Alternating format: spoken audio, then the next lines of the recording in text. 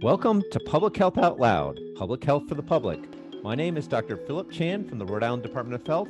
With the start of summer right here around the corner, today's topic is particularly timely.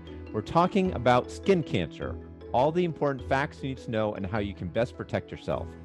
Our guest today is an expert on skin cancer. He's the president of Abrar Dermatology, a practice that has grown into one of the largest comprehensive dermatology services in Rhode Island. He's also a highly respected academic. He serves as chair of the Department of Dermatology at the Warren Alpert Medical School at Brown University and professor of dermatology and epidemiology at Brown. So I want to welcome today Dr. Abrar Qureshi. Thank you so much for joining us. Thank you, Philip. Pleasure to be here. So first off, tell us a little bit about yourself, where you're from, and what you do. You know, I've been in Rhode Island about 9 years. I guess I'm still a wash ashore in the area from Massachusetts, but really delighted to be here. Love taking care of patients in the state. It's been a tremendous experience here growing our practices at Rhode Island Hospital and, of course, in the community all the way down to South County. And I think this is really a timely discussion today, discussing the use of sunblocks and protective sunscreen as summer's upon us. And we're thrilled to have you. I can honestly say that you're one of the top dermatologists, one of the top skin experts in the state. So let's start with skin cancer. I mean, we've heard about skin cancer. How much of a problem is it? Is it increasing? How much should we be concerned? Well, you know, it's always scary to think about skin cancer in terms of numbers. If you look at total cancers across the country, we probably see about maybe 3.5 million cancers, total cancers all put together: breast cancer, colon cancer, prostate cancer, et cetera. Well, all skin cancers make up about a third of all cancer in the country. So it's a pretty big problem to address. Interestingly enough, for our states, south of, I would say, the East Greenwich area, maybe towards the beaches and Narragansett, et cetera, the rate of skin cancer is even higher. It could be the age of people living there, it could be they get more sun exposure. But we certainly are seeing a fair number of skin cancers in the state. They typically fall into three large categories, melanoma being the most life-threatening one, of course, and we see sort of less life-threatening ones, basal cell carcinoma and squamous cell carcinoma. So it is a big problem. And talk to us. I think the one that a lot of us have heard the most about, certainly in the lay media, et cetera, is melanoma. Is that the most dangerous one? And for people that get melanoma, is it a death sentence? Is it curable? Talk to us a little bit about that. Well, melanoma is probably the most life-threatening skin cancer of the three we see. It's actually easy to catch early because typically it's a changing mole or a spot that's changing color. So we call it spotting the spot, right? If you're looking at your skin, especially if you go to the beach and you're getting undressed, you're getting ready to jump in the water, you know, your spouse, a colleague, friend can look at your back of your legs, back of the arms. You can look at yourself in the mirror, identify spots that might be changing color, shape, or size. It's worth seeing a dermatologist because it's so easy to treat when it's early. Of course, if the tumor gets advanced, it can spread, and that's when we get into issues with mortality. So easy to find, easy to treat. You don't need any special equipment. You don't need for example, you don't need an endoscopy, for example, like in colon cancer. It's just a matter of looking, and the more you look, the more you find, and certainly, you know, care is around the corner. So melanoma, I love how you described it as a changing mole. And I guess that's something that we've been taught over time, even in primary care here, a change in a mole, color, shape, size, et cetera. How about the other two types, a squamous cell and basal cell? Can those be as dangerous as melanoma? And what do they look like? What are the warning signs there? Well, squamous cell carcinoma, so squamous cell is probably somewhere in between, less threatening than melanoma, but can be as well, especially if a patient's immune suppressed, if they had an organ transplant, for example, like a liver transplant or a lung transplant or a kidney transplant.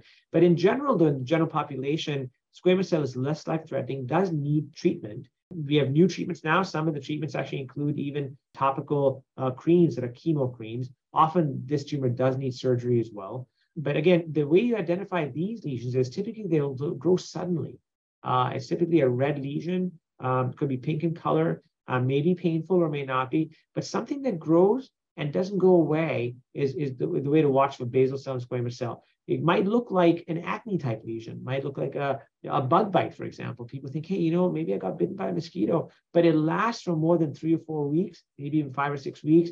That's when you start thinking, hey, it's still there. Let's go have it looked at. Yeah, let's talk about the time frame. I think, similar to most people, I mean, I got dots all over my body, and I think to your point, one thing that I often counsel patients is exactly what you said, something that gets bigger, that doesn't go away. I think we see so many things over time as physicians that, that just go away. And those are the things you don't really worry about. So if someone notices something on them, whether it be a changing mold or something that's growing and not going away, is this an emergency? Does this person have time to sort of call and get a skin check? What is that? How worried should people be if they see something, and what's the time frame that they should be thinking? Yeah, I think it's a very good question. We usually recommend that our patients first approach their primary care physician or the nurse practitioner they're seeing or the physician assistant they're seeing in the primary care clinic and point out a lesion that they've noticed to be changing. Typically, we recommend anything that's changed and has not gone away more than 4 weeks. So about a month to maybe 6 weeks should be looked at. And if the primary care physician is suspicious, they certainly get in touch with the local dermatologist and get them seen. But the message is it's much easier to do a biopsy and take care of a smaller lesion than when it becomes advanced. And so I think two things to remember are, something that's changing and something that changes and then doesn't resolve or doesn't go away on its own. Now, patients always ask the question, how do we know it's changing? I have so many spots on me, doctor. How do I know something is changing? Well, it turns out you have to look at your skin at least maybe once a month for about 6 to 8 months to begin to get to know your moles. So maybe there should be a new campaign of getting to know your spots. And it takes a few months to get to know them. How do you get to know them? Well, you look. And the more you look, the more you realize what's there and what's not there or what's changing. And something that's new that changes, then you can spot it much more easily. You can also ask a family member or a friend to look in areas that are harder to look at, such as your back. Or if you're good at using a mirror, you can certainly try using a mirror. But it's a matter of looking at things and watching things over time. I often tell patients, if the 5th of the month is your birthday, the 5th of every month, you should just take a look at your moles. I like that. Getting to know your spots. I love it. Hopefully someone at the health department is taking notes here. You mentioned the first check-in should be with a primary care provider, physician, nurse practitioner. As the skin experts, when do you get a dermatologist involved? And should the average person go see a dermatologist for a skin check, or what group of people should really consider seeing a dermatologist for a more sort of in-depth skin assessment? Again, great question. So the way we recommend rolling this out is if you have a family history of melanoma, particularly, or a family history of squamous cell carcinoma or basal cell carcinoma in a first-degree relative, could be a mother, father, grandparent, could be a sibling, a brother, sister. It's probably a good idea to have a skin exam, done once, and then maybe follow up with your primary care doctor. The dermatologist will tell you if you need follow-up further from there. If you don't, you can certainly follow up with your primary care doctor from there on. So if they tell you, look, you're someone who definitely has enough interesting moles, interesting spots, we want to see you more often, then you can certainly follow up with the dermatologist. But family history is probably the most important harbinger of what needs follow-up in general. If you're someone who works outdoors, let's say you're in construction, you work on a farm, you a commercial fisher man or fisher woman in this case, then in those cases where you're getting sun exposure as part of your work, it's worth being careful, of course. We'll talk about that in a moment, but it's really important to be screened more often because you're at a higher risk of getting skin cancer. And let's talk about melanoma for a second. So you mentioned, catching it early helps versus catching it late. If you catch melanoma early, what is the prognosis and how does that compare if you catch it late? I think just to drive home that point about why early matters. Well, melanoma is considered curable. I mean, you basically have caught the lesion early and you're cured of the lesion, and there's no need for advanced surgery, chemotherapy, or radiation at all. If the melanoma advances and spreads to other organs, within the skin or other organs, in the body, then of course we work with our medical oncologist, our surgical oncologist, and a radiation therapist to treat those patients. But you're absolutely right. Catching the lesion early is much better because you've prevented further disease and you've cured the lesion. And curing just means cutting out just the spot that you're worried about, and then you're done. Correct. So, it basically surgery is done to remove that area and clear skin margin around the area, and then you consider cured. Now, having had one melanoma certainly puts you at risk of getting more, and that's when you go into follow-up with dermatology. And those are the patients that, again, we would want to follow in dermatology clinic on a longer-term basis. And how can the average person protect themselves? What behaviors can help reduce the risk if people are concerned about skin cancer, which frankly we should all be, especially living in Rhode Island. And as you mentioned, we got amazing beaches and people should go to the beach, but how can people protect themselves? What can they do to help reduce the risk? Well, Filipino, it's such a difficult question to answer because we have such short summers, right? It's a very short season, and everyone wants to be out there enjoying the beautiful weather and, of course, the beautiful environment in Rhode Island. And I'd say basically a little bit of common sense goes a long way, right? So everybody knows that when the sun is up in the middle of the day, that's when it's strongest. So that's when you can certainly be outdoors. You just want to be careful, wear the right kind of headgear, maybe a hat. Certainly keep a shirt on, obviously in midday if you can. And then we'll talk about sunblock in a moment as well. Sunscreen or sunblock is a very important part of being outdoors in the summertime. But morning sun and more afternoon or evening sun is probably okay because it doesn't have that intensity. And so it's not going to cause much in terms of sunburn. So the big message is midday sun is critical. And typically the times between about 10 a.m. and 2 p.m. or even tighter, so 11 a.m. and when 1 p.m. are really critical times when even if you're at the beach, seek shade. And what I mean by that is bring an umbrella along. You can get any kind of shade structure with you. So you can be out in the water, you can be out on the beach, but if you're sitting down and relaxing in between a swim, seek shade. I love it. It was reminding me that I often wear a hat. I wear a wide-brimmed hat, and my kids often make fun of me, but I guess it is what it is. Let's talk about sunscreen for a second. There's a lot of myths out there about sunscreen, and I assume that you generally encourage sunscreen. And is there a specific SPF that people should be worried? I see, everything ranging from 5 to like 100. Is there a point in which it no longer matters? Or how do you think about sunscreen in use, and what are some of the common mistakes that people make with sunscreen? The FDA has done an incredible job in the last couple of years, really changing sunscreen labeling completely. It took them about a few years to get it all done, really to make it helpful for all of us and consumers and our patients alike to be able to buy the right product off the shelf so the marketing is done right. So simply stated, I prefer the term sunblock, not sunscreen. But sunscreen as it is essentially comes in maybe a couple of different forms. You can buy a cream or a lotion, and you can buy a spray. In general, we prefer the cream or lotion because it spreads more evenly and protects your skin, in a better fashion than spray. It's important to remember that sunscreen or sunblock only protects skin that's directly applied to. If you don't apply to a patch of skin, you're not protected.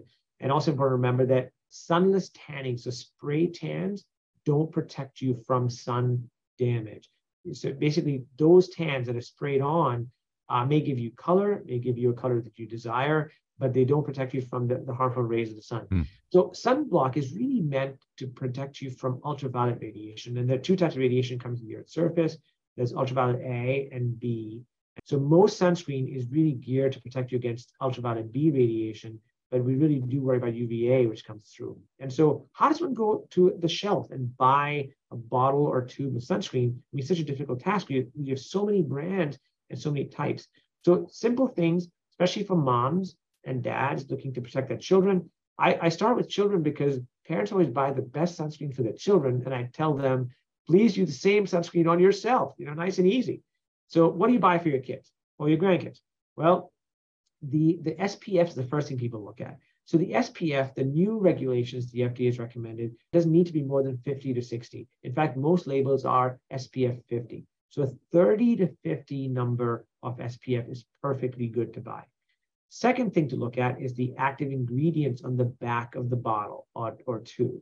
The active ingredients have a number of chemical names or other names written on them. Two good ones to remember are zinc oxide and titanium dioxide. So 2 tips on buying sunscreens. Look at the SPF number. 30 to 50 is good. You don't need anything above 50. In fact, the new regulations prohibit use of numbers above 50 or 60 anyway. Second tip, look at the active ingredients and prefer sunscreens that have only zinc oxide or titanium dioxide written under the active ingredients. And you touched on this about the spray. I was reading that the spray may, inhaling some of those chemicals may be bad for you. Not sure if you agree, but certainly I recommend people apply the spray sunblocks in a well-ventilated place as well. But any differences when you think about kids versus adults, and And how long, like, so I put on some, SPF 50, sunblock. Am I good for the day? How often do I need to reapply, et cetera? Well, it's interesting. People usually apply sunscreen. There's the belief out that if you apply sunscreen, you have to wait X number of minutes or maybe half an hour before you go out into the sun. So the answer is the sunscreen actually is active from the second you apply it to your skin, and the clock is ticking. And so the way that the SPF number works is you apply it to a patch of skin, that skin is protected, let's say with an SPF 50, but then in 2 hours, that sunscreen will be gone. It won't be as effective anymore. So you have to reapply every couple of hours. If you're in water, all bets are off. So that brings me to my third important point about sunscreen labeling. The first was SPF, the number 30 to 50. The second was the ingredients, zinc or titanium. The third is the sunscreen water resistant or not? And actually, the new FDA regulations prohibit the use of waterproof labeling because they were misleading to the consumer. So most sunscreens are water resistant, and they'll tell you the number of minutes they're resistant for. A good number to remember is 60 minutes or 80 minutes. So almost no sunscreens are even good for 120 minutes. So it's a reminder, if you're out in the sun, you apply a number 30 sunscreen, which is zinc and titanium on your skin or your child's skin, and they're out splashing around in the water. Well, when they come back to the shade, to the umbrella, reapply sunscreen when they go back out because you want to reapply and get enough sunscreen on. You brought up a really good point about spray sunscreens to remind me that not only is it not good to inhale some of those chemicals, it turns out that the spray sunscreens sometimes have chemicals that are not good for the environment. So zinc and titanium, along with being really good ultraviolet A and ultraviolet B blockers, actually are really okay for the environment, for the reefs, for the wildlife in the salt water, in the ocean. So not only are you protecting yourself, you're also protecting the environment by using non-chemical blocks with zinc and titanium. Very interesting. I did not know that. Thank you. You also touched on one thing that I wanted to go back to, and that was just tanning. So when we think about tanning, not necessarily spray tanning, but just, I guess, all the different types of tanning, what are the dangers there? Is there a risk of skin cancer with tanning in general? Are there any other risks besides skin cancer with tanning? It's interesting. If you naturally tan, and I'm going to be careful how I say this, if you get a natural tan when you go into the sun, and you get darker, that's actually good because you have your normal, it's your best way of blocking the sun, and you have less risk of skin cancer. If you don't get a natural tan, you turn pink or you burn easily, then you have to be more careful. And tanning beds in general are considered harmful because that ultraviolet radiation in tanning beds is ultraviolet A. It provokes more tanning and also increases risk of skin cancer. So in general, in fact, there's legislation in Rhode Island now, worked on by actually our group, that requires underage teenagers to actually require parental permission before they get into a tanning bed. So tanning beds in general, we don't promote because they're considered more risky and more harmful. But you can certainly get a lot of similar radiation from the sun. And I said midday is a critical time. You mentioned one other important thing, which is the use of a broad brim hat. And I just want to make sure I don't forget to mention hats. So baseball caps don't do much to protect you. If you're actually wearing a brim hat, about a 2.5 or 3-inch brim away from your head, all around, you can actually give you an SPF 50, a number 50 protection impact on your face, even without sunscreen. Now, all bets are off if you're on a non-reflective surface. So if you're on turf and you're a golfer and you wear a big hat, you're good. But if you're on, let's say, water and you're a sailor, or you're swimming or you're fishing and there's a reflective surface around you, then you do need sunscreen on the face as well. So hats are really important. We see a lot of skin cancer in the head and neck. Wearing a 3-inch brim hat all around is really helpful, even if people mock you or make fun of you. I'll make sure to pass that along to my kids. I'm not sure they'll care, but thank you for that. In general, obviously there's a lot of people that are outside all the time, certainly in the sun, for work, for play, et cetera. Is there a safe amount of sun? I mean, is it safe to just be outside regardless of sunscreen for 8 hours a day? What do you tell people in terms of just sun exposure in general? A common misconception, Philip, is that there's a need to be out there getting sun midday at noon to get vitamin D for your skin. So very important, the skin is an interesting organ, right? It generates or manufactures vitamin D. That's very important for the health of our bones in particular. And as we get older, right, our bones need that vitamin D. And so you can certainly eat vitamin D by mouth, but the vitamin D made by our skin is so good and so efficient. Why not partake in it? Well, you don't need to get sun midday laying out in the sun at noon to get vitamin D. You just need about 15 minutes of sun exposure on your arms and legs, maybe your torso if you like, or in the morning or in the afternoon. So before 9 a.m., after 4 p.m., if you're going for a walk, maybe don't apply sunscreen. If you're going for a run in the morning, going for a bike ride before, let's say, 9 a.m., you don't need to apply sunscreen necessarily unless you burn easily, and you can get enough vitamin D in about 15 to 30 minutes. What I'm saying is you do not need to be out there sunning yourself midday when the sun's rays are the most harmful to get vitamin D. And so there's some benefits of sun exposure. There are other benefits we actually aren't aware of heliotherapy. And so, we certainly do know that there's a lot of talk about people being happier when the weather is nicer. And that might relate to basically sun exposure. But again, we don't want to be, we don't be too purist either. We want to strike that balance where we're enjoying being outdoors, yet being careful, especially midday. And I certainly feel better when I'm outside in general, and certainly when the sunshine is on my face. But I think you kind of hit the key point there, which is balance. As with most things in life, we have to be balanced and moderate sun exposure. There's a free program for skin cancer screening here in Rhode Island called Skin Check, and it's been in place for 10 years and is collaboration with the Department of Health. Can you tell us a little bit more about how the program works and how our listeners can participate? Yes. So this is actually led by one of our physicians, Dr. John Kaoka, and they do a lot of screenings on beaches. It's a great place to be because people are there. They're out in the sun, and it's a great time. You can be right there. We do the screenings typically in tents or trailers, and the idea is to pass the word out. Not only should you be careful in the sun, you can also start looking if you have a family member, who's swimming, comes back out of the water. You can look at that back. If you might spot a spot that you can pay attention to. So they are free sessions. You can go in if you see a trailer or a tent, and go in, ask to be examined, and certainly you'll have a dermatologist take a look at you and get some advice on what to look for, what kind of sunscreen to use. So it's a really nice public health opportunity, and of course we do it at beaches. A great place to be in the summertime. Makes sense. Well, Dr. Qureshi, thank you again so much for joining us. Our time is winding down here. I want to give you a chance for any final thoughts for our listeners, any advice about skin cancer, or frankly, anything related to the skin. Yeah, just a reminder that, as you begin to enjoy the days of summer, we want you out there. We want you to be enjoying the sun, enjoying the good weather. Just remember the midday sun, seek protection from the sun with shade or a hat. Look at your family members, look at the skin, look at your own skin, and just get to know your spots because you might be able to save someone's life. Dr. Qureshi, thank you so much again for joining us. It's been a pleasure. Thank you for taking your time. And for our listeners who are interested in learning more about the Skin Check program, you can find out more information at www.prcri.org. In closing, I want to thank Erica Collins, our executive producer, Carol Stone, our technical director, and of course our guest, Dr. Qureshi, for sharing his expertise and his valuable, potentially life-saving information today.